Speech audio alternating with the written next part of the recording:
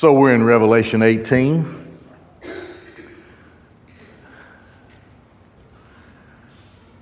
The cry of judgment against Babylon was first given in the Revelation chapter 14.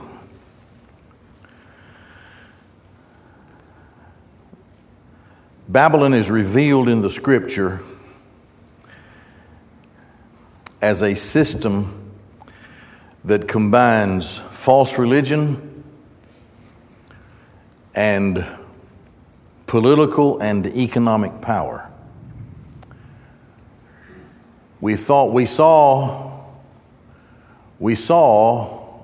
last time in the Revelation 17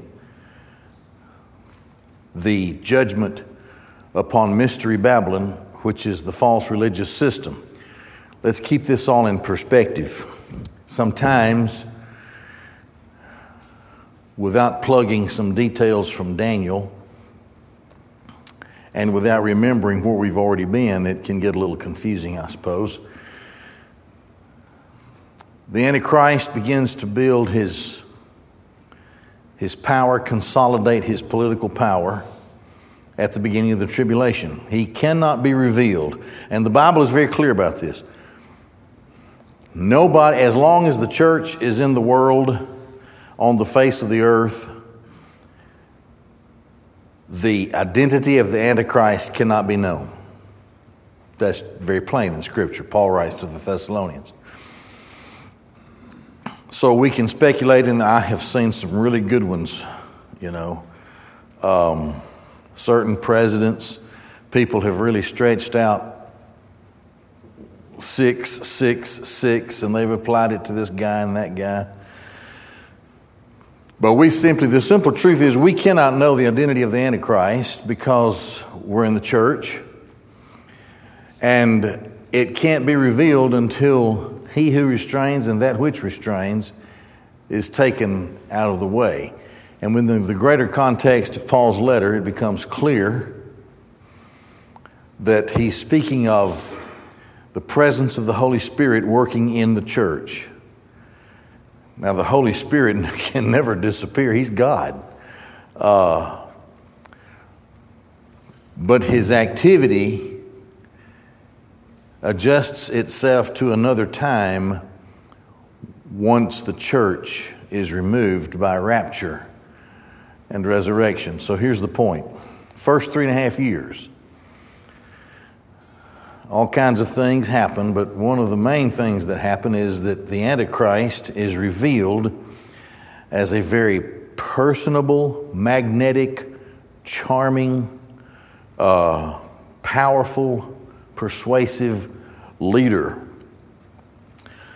Those characteristics come to us especially from the book of Daniel.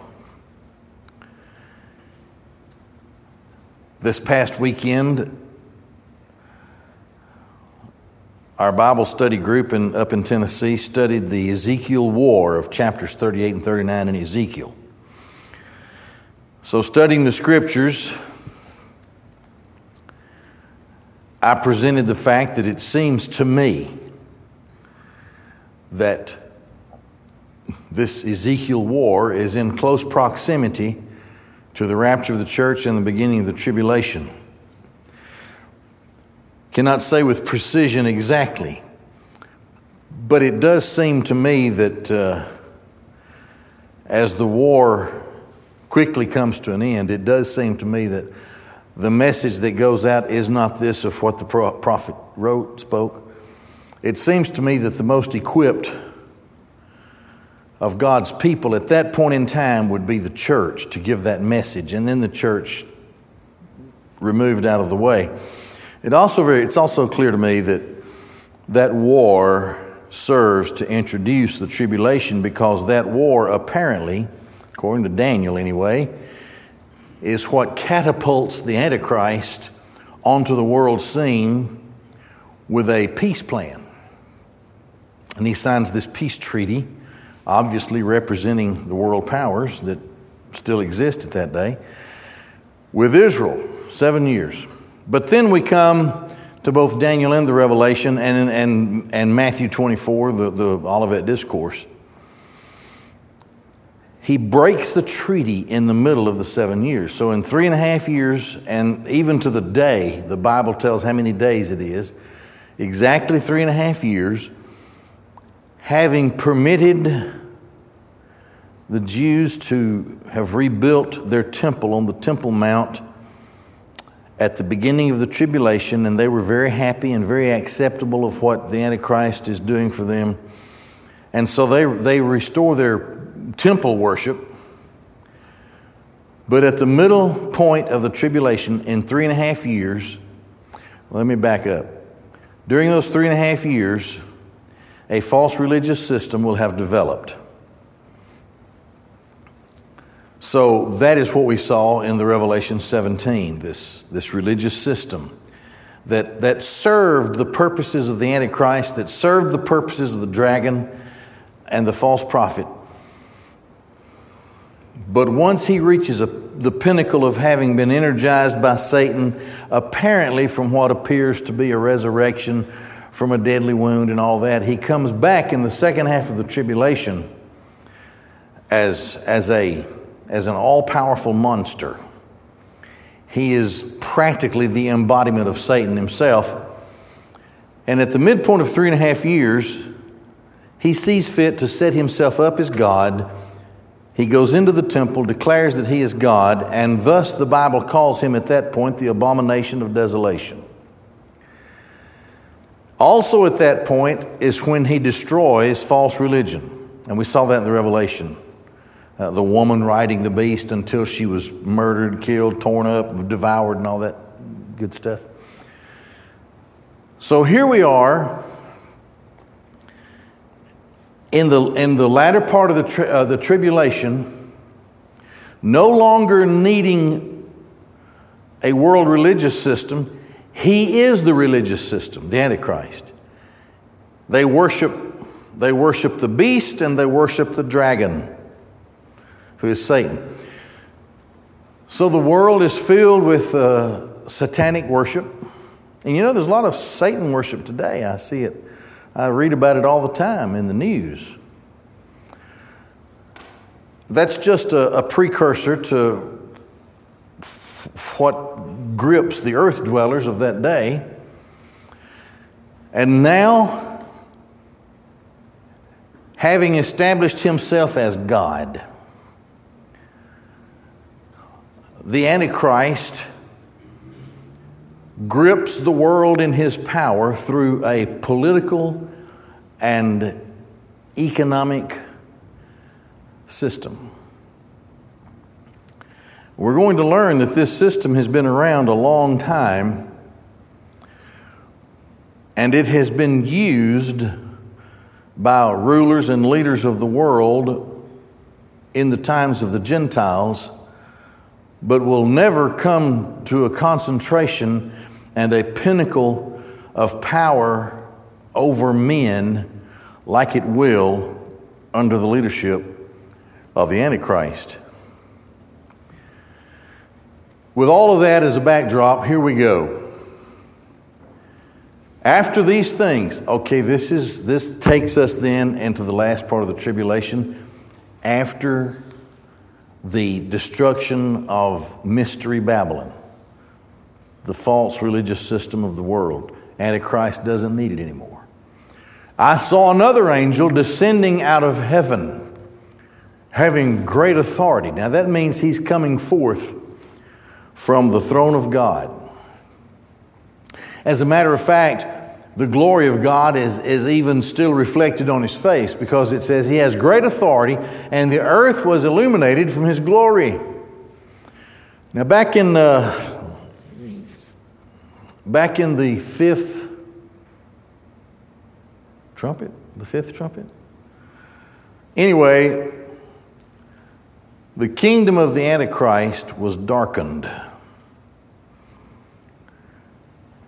And in that darkness, here comes this angel illuminating the earth with a reflected glory, having just coming from the presence of God. And he cried out in a mighty voice, saying, "Fallen, fallen is Babylon the Great, and she has become a habitation of demons, and a prison of every unclean spirit, and a prison of every unclean bird, and a prison of every unclean and hated creature." Now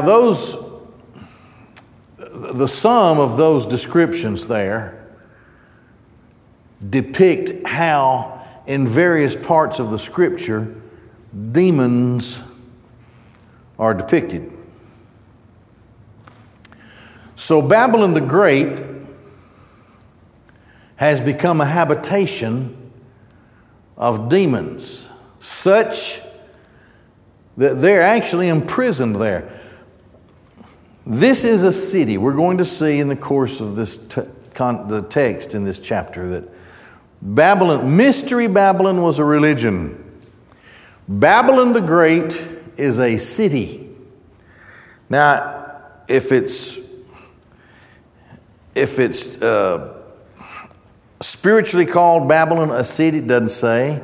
Is it some great city that exists today, or is it a city that the Antichrist takes as his headquarters for political and economic power, the center of his power? Regardless, it's a city. And the city becomes inhabited such that, with demons, such that every unclean spirit, you see that? Every unclean bird, every unclean and hated creature, every kind of demon, all of the demons now, and now understand too, we're at the end of all this, and everything's coming rapidly to a close.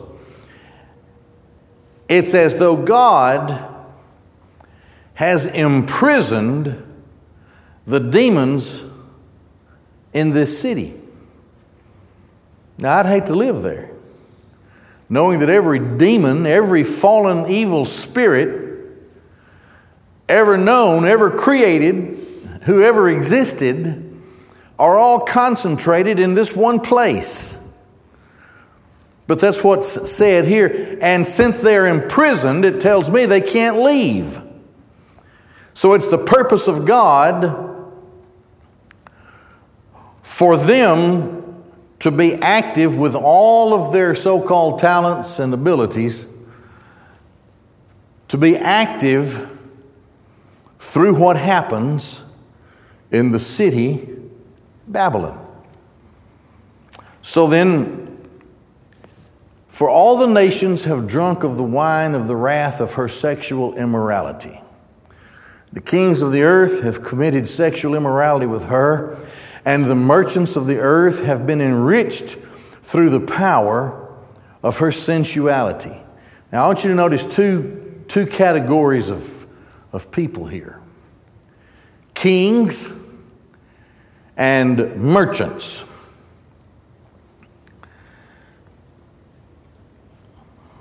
This whole thing, this whole system of controlling people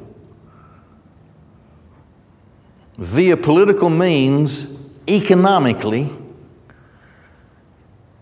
starts back at the Tower of Babel. The first thing they had to do is they had to make themselves their own deity. They could not submit to God and do what they were going to do. So this is the foreshadowing by the name of the city, and going back to the name of where it all started. This is the foreshadowing when you kick God out of your life and you begin to make yourself a name of deity the way that you see fit. Then apparently how that works on planet Earth is it works through politics and economics of the Gentile world. Okay, so you keep that in mind. Kings and merchants. Now all of the political power and the economic power concentrated in this city, completely controlled by demons. Seems like we have cities like that now, doesn't it? It is a sufficient teaching for us, however, to recognize how active demons are, especially in concentrations of political power and in concentrations of high numbers of people, a population. And they just grip everything. And so, economic power is closely associated to political power and vice versa. Acts chapter 19, I think, Paul is preaching the gospel. It's in Ephesians. He's in Ephesus to the Ephesians. And people are so gripped by the gospel, coming to Christ and being saved, that they forsake their pagan religion. That costs the merchants of the city a lot of money, because they made their living in Ephesus making trinkets and doing things in honor of either Diana or Artemis. It's according to what translation you want to use. Great is Artemis of the Ephesians. So there was a riot. You may recall from reading Acts 19. And Paul was just going to be killed. This riot started, and the politicians had to step in. The leaders, political leaders. So you see this kind of thing all the way through the scriptures in the times of the Gentiles. The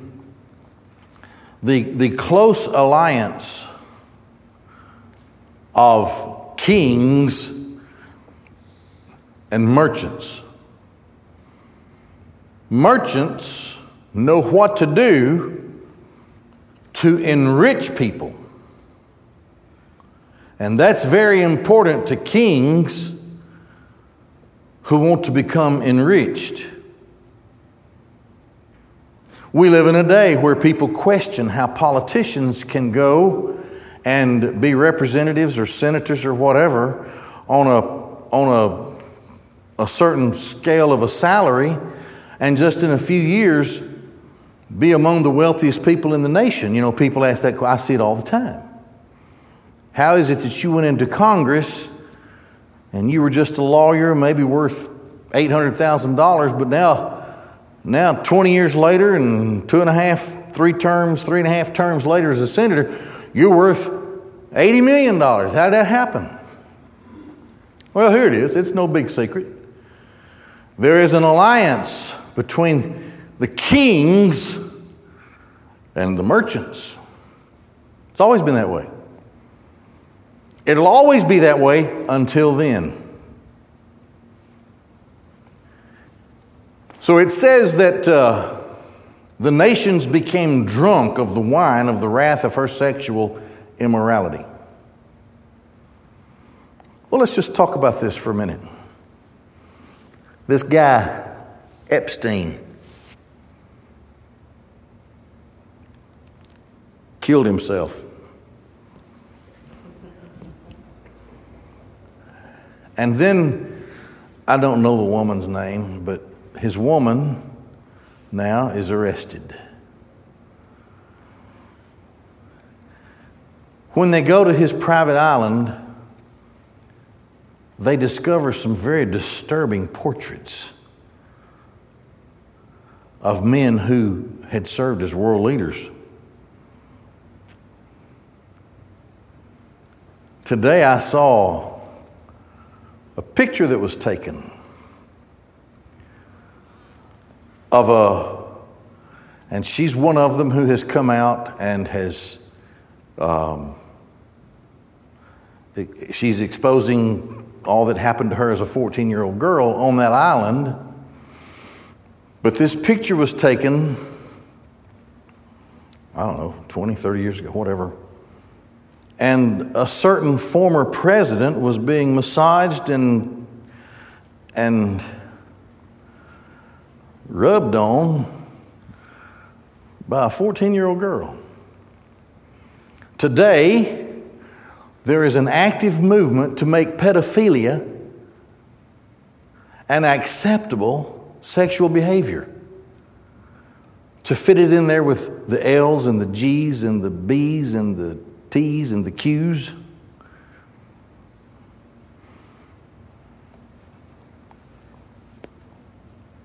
I have read the stories of world leaders throughout history.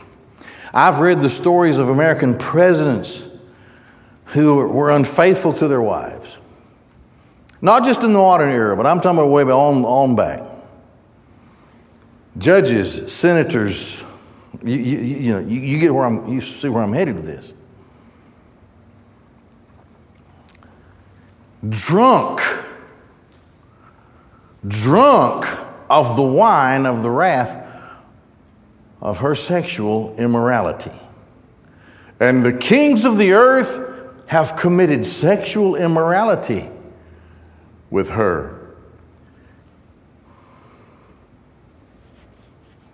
Now the religion has already been destroyed. That's Revelation 17. Some would say, well, this is spiritual prostitution. But is it really? It's pretty plain here in the language that's given that some dark things happen in the highest levels.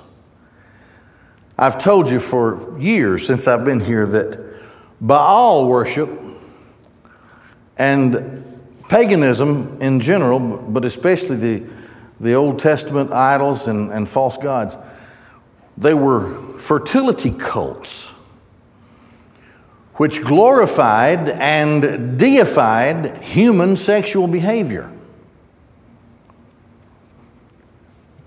So here,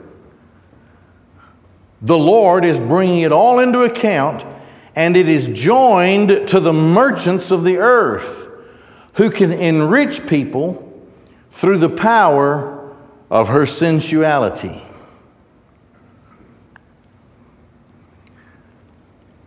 This is, the context here is the destruction of the political / economic system of the world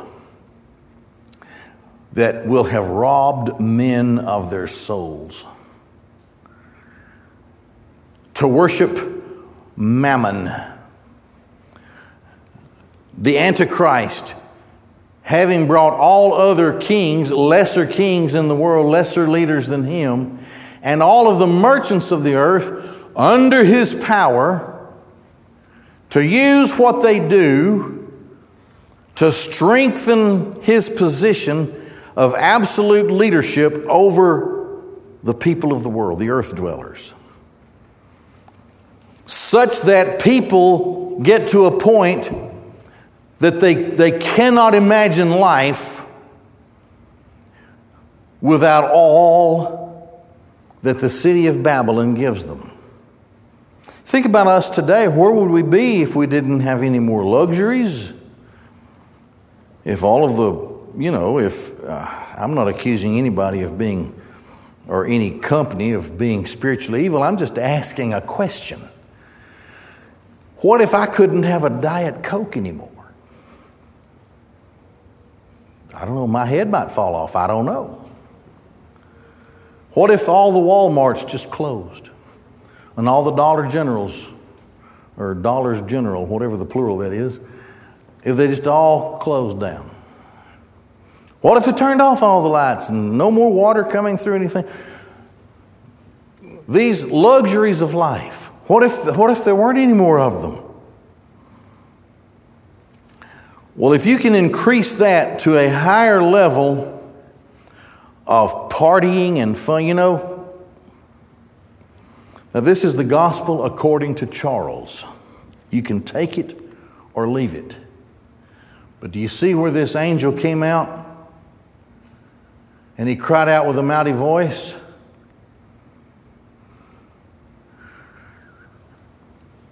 I hear in my ears, coming from within the temple of heaven, turn out the lights, the party's over. That's what I hear.